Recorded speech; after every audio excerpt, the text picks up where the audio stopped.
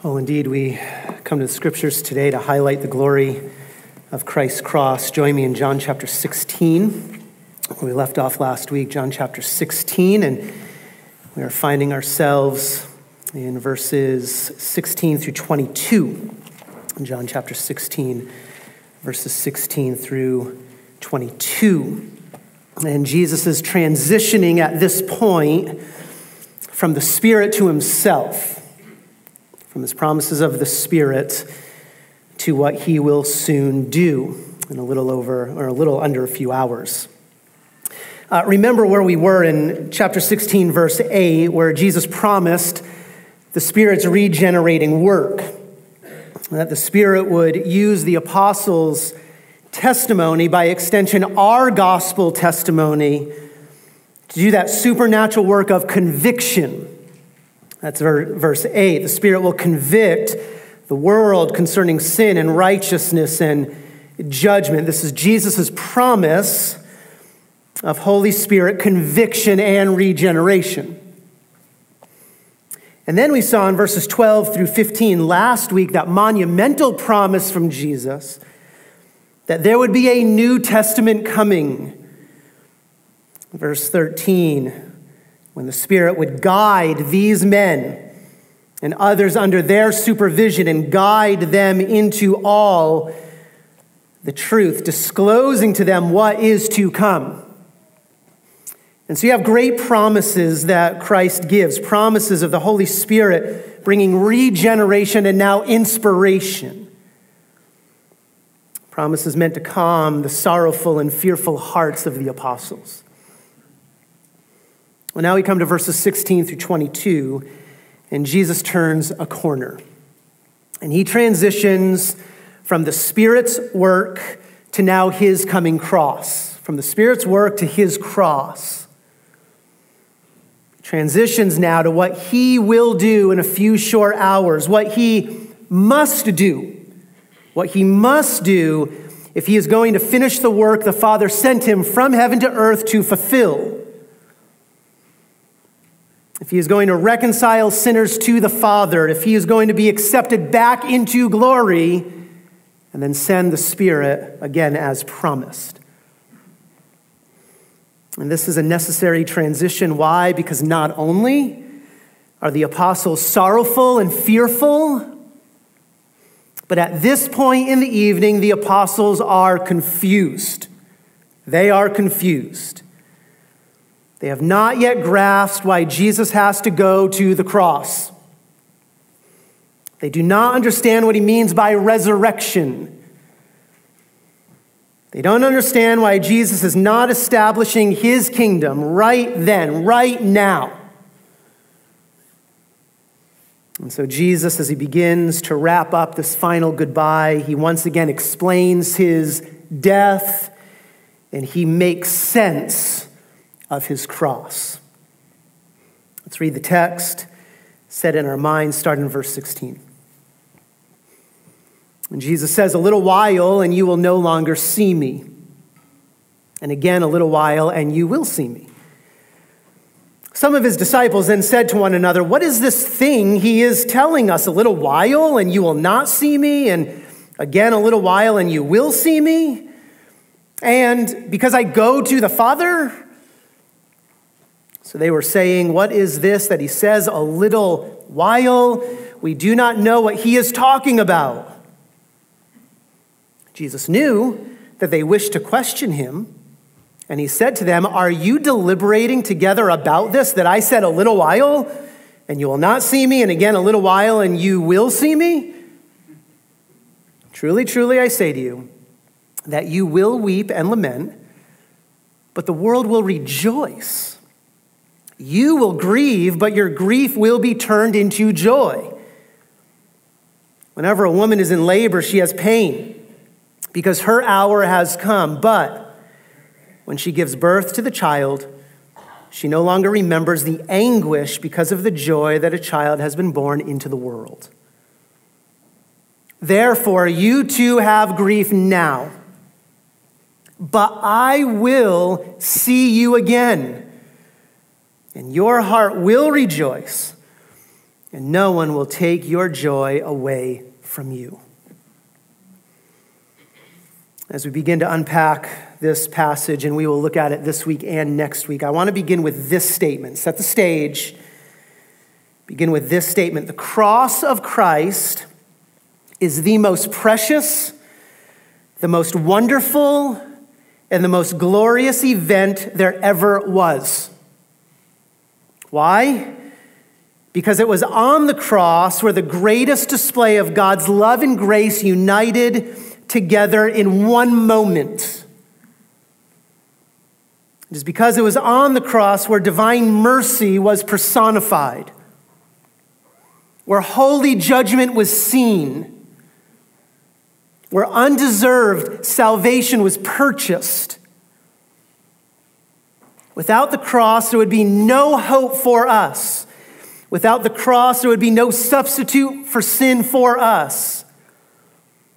Without the cross of Christ, there would be no forgiveness, no sacrifice, no justification, no redemption, no adoption into God's family. It's the most precious event that ever was.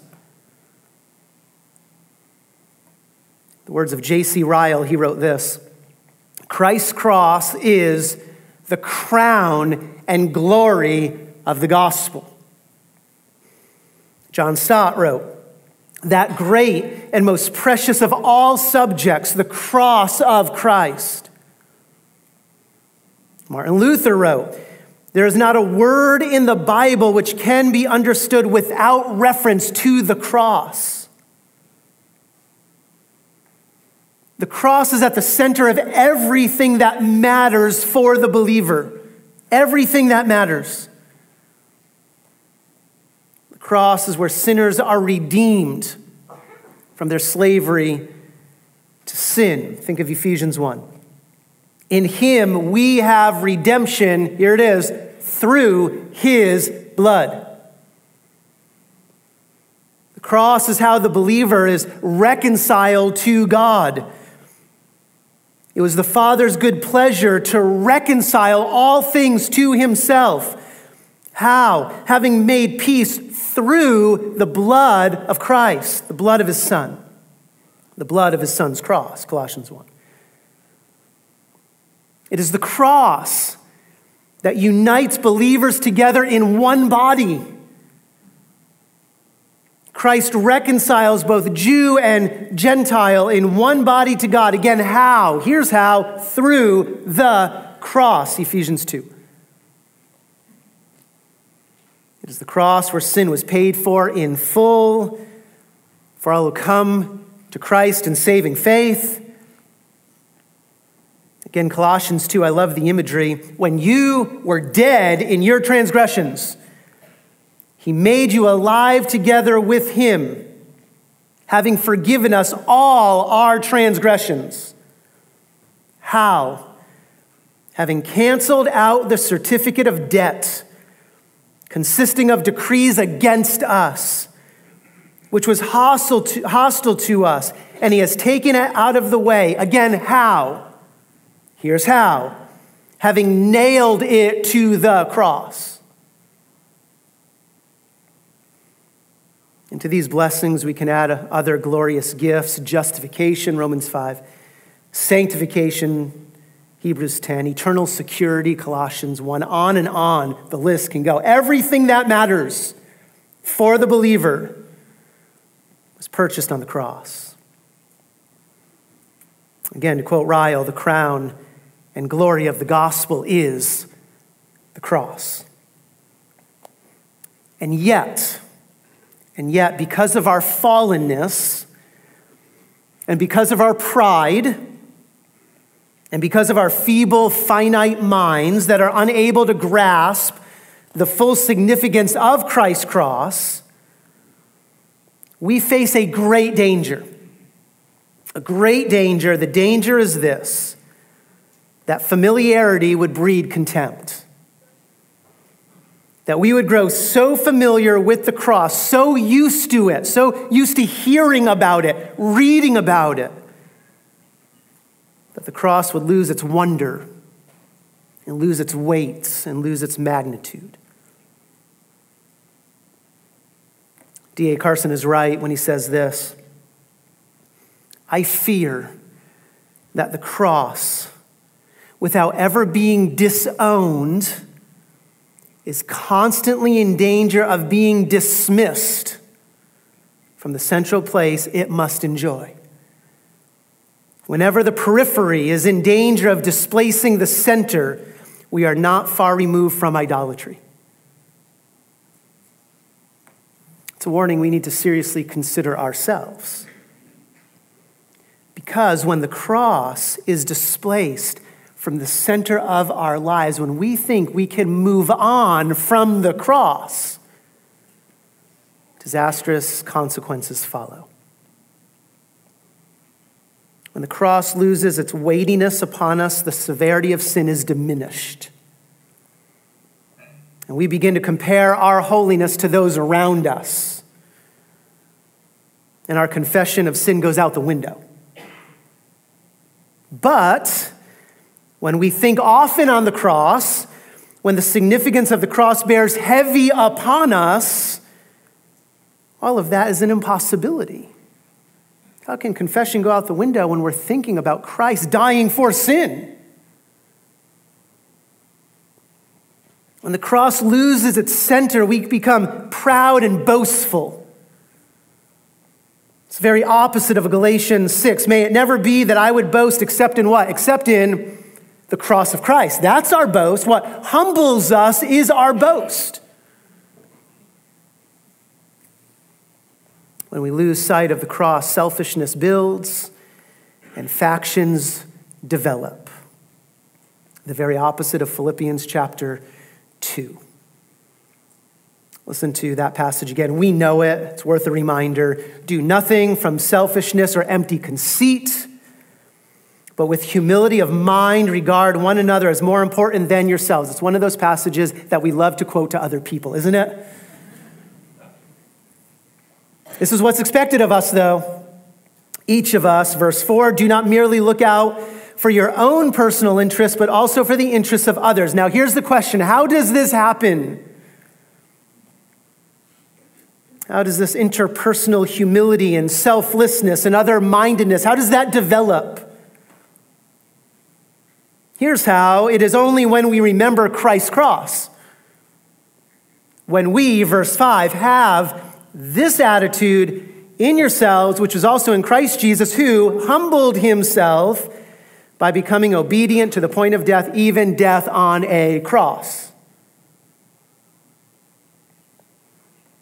And so as believers, we never move beyond the cross, but rather we look for more and more ways to apply Christ's cross to our lives. So that's how I want to work through Jesus' words here in verses 16 through 22. As Jesus now makes sense of his cross for his apostles, I want to take those same lessons and apply them to our own lives to show just how applicable the cross of Christ is for us every single day. And there are 5 clarifying lessons Jesus teaches his apostles here. We're supposed to look at the first 2 this morning. We're going to see how this goes. We might just get through the first one. I don't know. Lesson number 1, begin here. Lesson number 1. Christ's cross was his decision. It's the first lesson. Christ's cross was his decision. Notice his first words in verse 16. Jesus says, "A little while, and you will no longer see me." Jesus knows full well that his time on earth is short. He knows what is about to transpire. Nothing will take him by surprise. In fact, we saw in verse 21, he speaks about a woman's hour to give birth. His hour is coming. The divine hour, the sovereign hour. He knows this. So understand the setting now. Jesus is just moments away from crossing the Kidron Valley and entering into the Garden of Gethsemane, just moments away. And he knows what will happen once he does that. He knows that Judas will bring the chief priests and the Roman guards to arrest him. He knows that. Now the question is, how does he know that? Well, he knows this because Jesus has set all of this up. He set all of it up. And he started setting this up weeks ago. Jesus knew full well what would happen if he raised Lazarus from the dead 3 weeks ago. He knows what would happen. He knew that he would be forcing the religious leaders' hands at that moment. He knew that they would have no choice but to, and here's the verse, they would have to convene a council. They'd have to get together, convene the council, and finalize plans together to kill him. He knows that. He knows the connection. He knew what would happen if he cleansed the temple earlier in the week for the second time in his ministry. He knows what would happen. He knew that even the first time he cleansed the temple. Think back to John chapter 2 when Jesus made the scourge of cords, when he drove the money changers all out of the temple. He makes a mess of the place. This is pronouncing divine judgment upon God's house. He poured out the coins of the money changers, overturned the tables. And to those who were selling the doves, he said, "Take these things away. Stop making my Father's house a place of business." He has the audacity to enter the realm of the Sanhedrin, the Supreme Court of the land, and show complete disregard for them. He pronounces judgment upon them. Now listen to what John adds, though. Again, this is that first cleansing of the temple, but notice what John adds. He writes this: his disciples remembered. This is after Jesus' death, after his ascension. When he sends the Spirit, his disciples remembered that it was written, and he quotes Psalm 69 now, "Zeal for your house will consume me." Now, often we take that as zeal just welling up inside of Jesus. But here it's better to understand consume me in the sense of devour me, destroy me. It's what a wild beast does when it destroys its prey. And that's what will happen to Jesus. Because Jesus has now pronounced divine judgment upon the religious leaders in their temple again. They will devour him. They will kill him. Come into our realm and pronounce judgment upon us once. Shame on you. But do it again, and we don't do anything about it. Shame on us.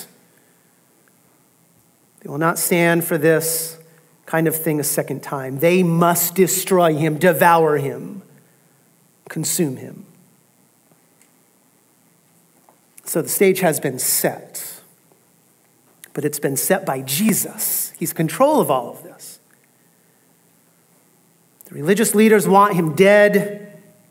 They've wanted him dead for years, but now they want him dead more than ever before. They've held their council. Jesus must die. But they have a problem. They have a problem. They have no way to get to Jesus without exciting the crowds.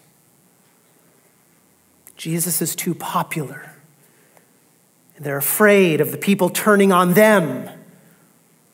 If they do anything to Jesus in public, the crowds might turn on them. And so they need a rat. They need an inside man. Well, that's exactly who Jesus gives them in John 12 and John 13. Again, remember back to John 12, the day before Jesus rides into Jerusalem. What does Jesus do? He accepts Mary's anointing of him with her expensive perfume. He accepts it, welcomes it. And you remember Judas's response. He says, "Why was this perfume not sold for 300 denarii and given to poor people?" John's clear to make this note. He said this, why? Because he was a thief. And as he had the money bag, he was pilfering out of it. This was Judas's heart. And so Jesus now finally, very pointedly, looks at him and says, "Let her alone." Here Jesus singles Judas out. It's a final straw for Judas. Final straw. This is the tipping point. This is the event that led Judas to go secretly, most likely on Wednesday, secretly to the chief priests in order to betray him. But the point is this: Judas goes because of Jesus' actions. Because of Jesus' actions, the religious leaders, they now have their inside man. And he was provided to them by Jesus himself. Which leads then in John 13, when Jesus exposes Judas' treachery. And Jesus orders Judas to leave the upper room to do his worst. Again, you remember what Jesus does. He says, "Truly, truly, I say to you that one of you will betray me." Jesus exposes the plot, exposes the heart. And then Jesus dipped the morsel, gave it to Judas, upon which Satan then entered into him. Therefore, Jesus said to him, "What you do, do quickly. The hour has come." The time for darkness to reign has finally arrived. Do this quickly. Leave the room. Go and report to the Sanhedrin, where I will be later this evening. Gethsemane was where Jesus went every night to pray. He could have gone someplace else on this night, but he doesn't because Judas knows where he will be. And again, what you do, do quickly. Tell them where I will be. But do it quickly, Judas, because the Roman guards need to be gathered. The Sanhedrin need time to call their midnight meeting. Pilate needs to be summoned. Because I need to die on Friday. I need to die when the Passover lambs are being slaughtered. What you do, do quickly. Leave now. So ever since Jesus has come on the scene, the cross has been his intention. And for these last 3 years, but especially these last 3 weeks and these last 5 days, Jesus has orchestrated everything so that his life would end on that old rugged cross. This is the timeline. This is all of Jesus' doing. The cross was Christ's decision. But the apostles are unaware of all of this. They're unaware. So look at verse 17. Some of his disciples then said to one another, "What is this thing he is telling us? A little while and you will not see me again." Drop down to verse 18. So they were saying, in perfect tense, they kept asking this question to one another over and over again. They can't make sense of any of this. What is this that he says, "a little while"? We do not know what he is talking about. They can't make sense of what Jesus is doing and what he's saying. The disciples have no category for a crucified Messiah. They're not making the connections between Jesus' coming death and the Old Testament prophecies of what is in store for him. They're not connecting those things. But Jesus, as opposed to the apostles, Jesus knows full well what must take place. He knows the prophecies he must fulfill. He knows all of it. He knows that he must be betrayed by a friend, fulfilling Psalm 41. "Even my close friend in whom I trusted, who ate my bread, has lifted up his heel against me." He must be betrayed. He knows that he must be betrayed for the price of a slave, Zechariah 11:12. He knows that he must be accused by false witnesses, Psalm 35. He knows he must stand silent before his accusers, Isaiah 53. He knows he cannot open his mouth like a lamb that is led to the slaughter and like a sheep that is silent before its shearers. So he did not open his mouth. He He knows that he must experience the humiliation of being spit upon and struck in the face. It's Isaiah 50, verse 6. He knows he must be stripped naked with his own garments being gambled away. Psalm 22, they divide my garments among them, and for my clothing they cast lots. He knows he must be mocked by his enemies, for dogs have surrounded me, a band of evildoers have encompassed me. He knows that he must experience the emotional pain of seeing his own apostles flee him for their lives. Zechariah 13, the sheep will be scattered. He knows he must experience the emotional pain of hanging on the cross and looking out and seeing very few of his followers even there. Psalm 38, my loved ones and my friends stand aloof from my plague, and my kinsmen stand afar off. He knows the physical pain. Psalm 22, they pierced my hands and my feet. Isaiah 53, pierced through for our transgressions. He knows all of that, but all of that pales into one other thing that he knows, and it's the spiritual torment that awaits him. He knows this. He knows that he will be forsaken by his Father, and we cannot grasp that. He'll be forsaken by his Father. That's Psalm 22, my God, why have you forsaken me? He knows that he would be crushed by his Father. The Lord was pleased to crush him, Isaiah 53. He knows he will be put to grief. The Lord was pleased to put him to grief. Why? Because he's offering himself as a sin offering, a guilt offering. All of that is wrapped up in Jesus' prediction here in verse 16, and throughout a little while, and you will no longer see me. All of that's coming, and this is my decision. I know all of it. This is my hour. It's finally arrived. And he knows it because he himself has set it all into motion days ago. The cross will not catch him off guard. The cross will not just happen all of a sudden. Again, back to the lesson, Christ's cross was his decision.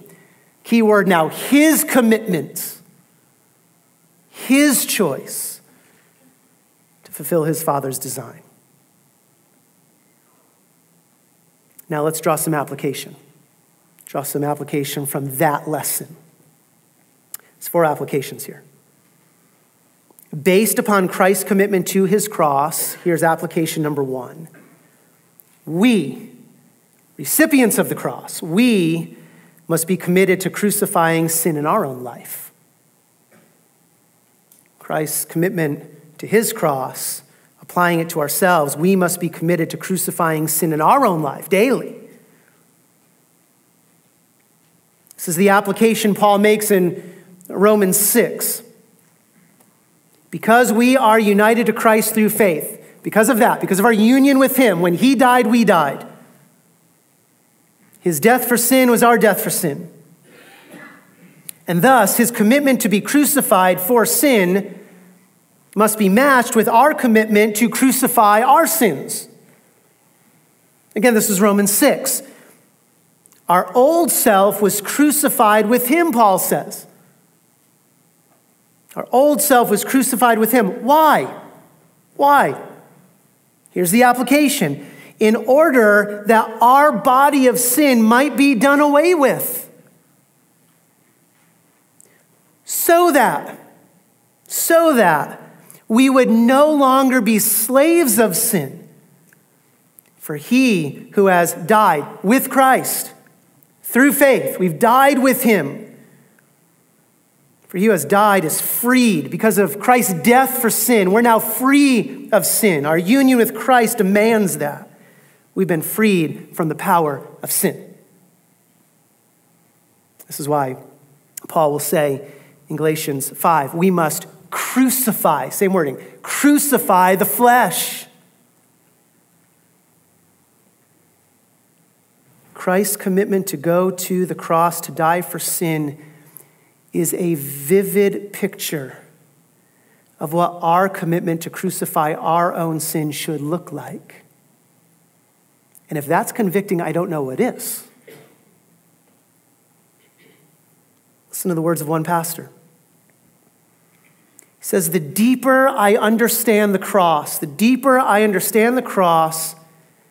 the more I comprehend and confess aloud the depth of my sinfulness. A gruesome death like the one that Christ endured for me would only be required for one who is exceedingly sinful and unable to appease a holy God. Consequently, whenever I consider the necessity and manner of his death, along with the love and selflessness behind it, I am laid bare and utterly exposed for the sinner that I am. This is the heart of the one who has the cross at the center of their life. We're reminded that there is no excuse for when we sin. There's no excuse. Why? Because Christ's death shattered sin's chains, freed us. And thus we must daily crucify sin in our own lives. When you're wondering what commitment you have to crucify sin, think of Christ's commitment to go to his own cross. That's the first application. Here's the second application. Application number 2, Christ's cross is a picture of his love for us. Christ's cross is a picture of his love for us. This is John's application. John's application of the cross. Back in chapter 13, you remember chapter 13:1, setting the stage for everything that follows. And John writes that Jesus loves his own, and he loves his own to the end, to the max, to the fullest extent. John 13:1. He loved them to the end. And what we see here is that Jesus loved us to the point of having sin being credited to his holy account, and thus being forsaken by his Father. That's the extent of Christ's love. He's forsaken by his Father in love for us. Why? So that we would never be forsaken by the Father. This is the extent Jesus would go because he loves us. In love, Jesus cried out, my God, why have you forsaken me?" Why? So that we can cling to this promise: I will never desert you, nor will I ever forsake you. Same word. So in love, Jesus is forsaken so that we will never be forsaken. Again, that's the extent of Christ's love for us. If you ever doubt Christ's love for you, look to the cross and listen to those words. My God, why have you forsaken me?" Well, this leads directly into application number 3. Application number 3, we must, because of Christ's commitment to his cross, we must be committed to loving one another. We must be committed to loving one another. So we've seen Paul's application of the cross, Romans 6. We've seen John's application of the cross, John 13. Well, here's Jesus' application of his cross. John 13:34, love one another. Love one another. How, Jesus? Why, Jesus? Even as I have loved you. His commitment to love us must also be our commitment to love one another. Ephesians 5, walk in love. That's the call. Walk in love, just as Christ also loved you and gave himself up for us. There's the model. There's the application.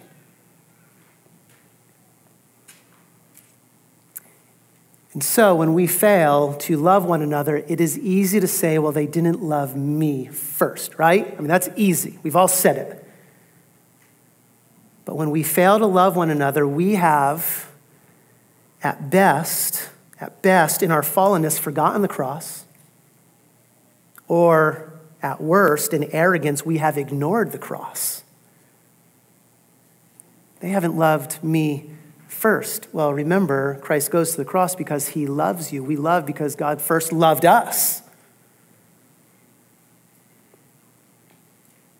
Which leads then into a fourth application. From our love, from our love for one another to now our love for the unbeliever. Our love for the unbeliever, here's application number 4. Because of Christ's commitment to his cross, we must be committed to proclaim Christ's cross. To proclaim Christ's cross. Again, this is another application from Paul about the cross. For Paul writes, I determined to know nothing among you except Jesus Christ and him what? And him crucified. Again, Paul writes, we preach Christ crucified.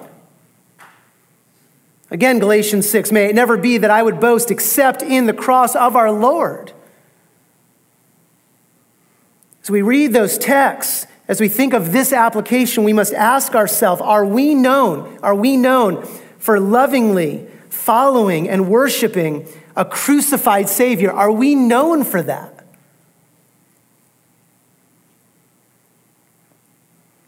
Those are 4 applications. We could draw out many, many more.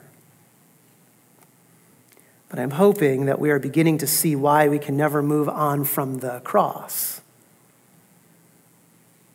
Sanctification really is applying the cross to our life in more and more ways. Well, you thought you'd get out early. You're not. Lesson number 2. Back to John 16. Second clarifying lesson that Jesus teaches his apostles about his coming cross here. Lesson number 2, Christ's cross would end in resurrection victory. Christ's cross would end in resurrection victory. Let's not leave Jesus on the cross. Notice what Jesus adds in verse 16. Though, he says, in a little while they would no longer see him, Jesus adds another promise. And that is, in a little while, you will see me. He repeats it in verse 22. I will see you again. You'll see me, I'll see you. This is referring to his resurrection. This is how the Gospel of John ends. Mary will say, I have seen the Lord. The apostles will tell Thomas, we have seen the Lord. They will see him because he will resurrect from the dead. And just as Jesus knows the prophecies of what will happen to him on the cross, he also knows the prophecies of what will happen to him after the cross. So in faith, he's trusting these. In faith, he's trusting his Father here. He's trusting that his Father would not abandon his soul to Sheol, nor allow him to undergo decay, Psalm 16. Christ knows how Psalm 22 begins, my God, why have you forsaken me? He knows that's coming. But he also knows how Psalm 22 ends with the forsaken one in the presence of the Father surrounded by his people. He's trusting the Father to fulfill that promise. He knows the horror of Isaiah 53, but he also knows the promise in Isaiah 53:11 that he will see those who he dies for and be satisfied. He'll see them again. So in making sense of the cross for his apostles, yes, he must die, and it will be his decision, but he will also resurrect from the dead. He will live, and he will see his apostles in a little while. He will be victorious over sin, Satan, and death. Well, again, let's draw application then. From that lesson, let's draw another 4 areas of application. Number 1, Christ's resurrection, his victory over sin on the cross, Christ's resurrection shows us that what man means for evil, God will always mean for the good of his people. It's the first application. We can see, in picture form, that what man means for evil, God means for the good of his people. If there's anything that's true in these next few hours, it is that evil will be personified, and evil will have its way, and we will see the most heinous sins this world has ever seen. We will see those sins being committed. Satan will have his way. Justice will be scorned. And yet, drop down to verse 22. It will all be for our good. Verse 22, I will see you again, and your heart will rejoice, and no one will take your joy away from you. Man's sin will result in your salvation, your eternal joy. Well, if that's true for the most heinous of all sins, how much more can we trust God's sovereign design in any lesser sin that comes into our lives? It's the greater to the lesser. Second application here. What else do we learn from Christ's victory over sin, his resurrection from the dead? Christ's resurrection is proof that Jesus is the eternal Son he claimed to be. Christ's resurrection is proof that he is the eternal Son he claimed to be. It's proof of our faith, our trust. That's Paul's application in Romans 1. Christ was declared, he was shown to be the Son of God who he claimed to be with power. How? By the resurrection from the dead. His resurrection confirms every claim he made about himself. Do not doubt Christ. The world wants you to doubt Christ. Well, look to his resurrection from the dead. He is indeed the Son of God. Third application. Christ's resurrection assures us that the Father accepted Christ's sacrifice for sin. Christ's resurrection assures us that the Father accepted Christ's sacrifice for sin. Paul can write that Jesus was raised because of our justification. How can God, the Father, forgive us of our sins and declare us righteous in his sight? How can he do that and still be just? It is because God the Father has accepted Christ's payment for our sins in full. That is freeing of all legalism, freeing of all comparing ourselves to one another. The Father has accepted Christ's payment for our sins. Again, the proof is that Jesus was raised from the dead. Which leads then into the fourth application here. Christ's resurrection also guarantees our future hope. Christ's resurrection guarantees our future hope. If there's anything we've seen over the last few years, it is that we have hoped in the wrong things. Well, Christ's resurrection is our hope. His resurrection guarantees that all who come to him in saving faith will one day experience this same resurrection.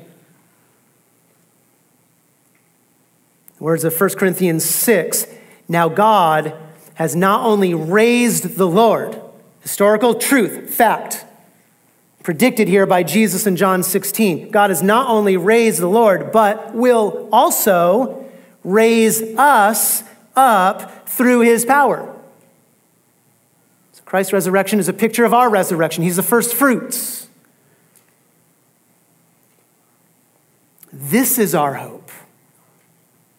This is, as Jesus says at the end of the passage here, this is where we find joy that will not be taken away. And again, we could add many more applications to these. But the point is simply this. The point is this. The cross must be central in our lives. Amen. We can never move on from the cross. Let's move on to the better things in the Bible. We must heed that warning because the temptation is so strong. We must heed that warning we began with and make sure that the cross is never dismissed from the central place it must enjoy. Which brings us to those final three lessons. We'll look at those next time. Father, you have given us your Son, but you've given us your crucified Son and resurrected Son, and one day returning Son. Father, I pray that you would forgive us for not grasping the significance of that event at Golgotha. Forgive us, Lord, even now as we consider it. Forgive us for not feeling its weight in seeing its glory. Grant us a repentance that we would have Christ-centered and cross-centered minds, and that we would apply Christ's cross daily to our lives. We would look back at what he did to be reminded of who we are to be now, where our hope is, and then we would look ahead to what is to come. So Lord, forgive us, grant us repentance, grant us an obedience to you, grant us a greater love for our Savior. We pray all of this in Christ's name. Amen.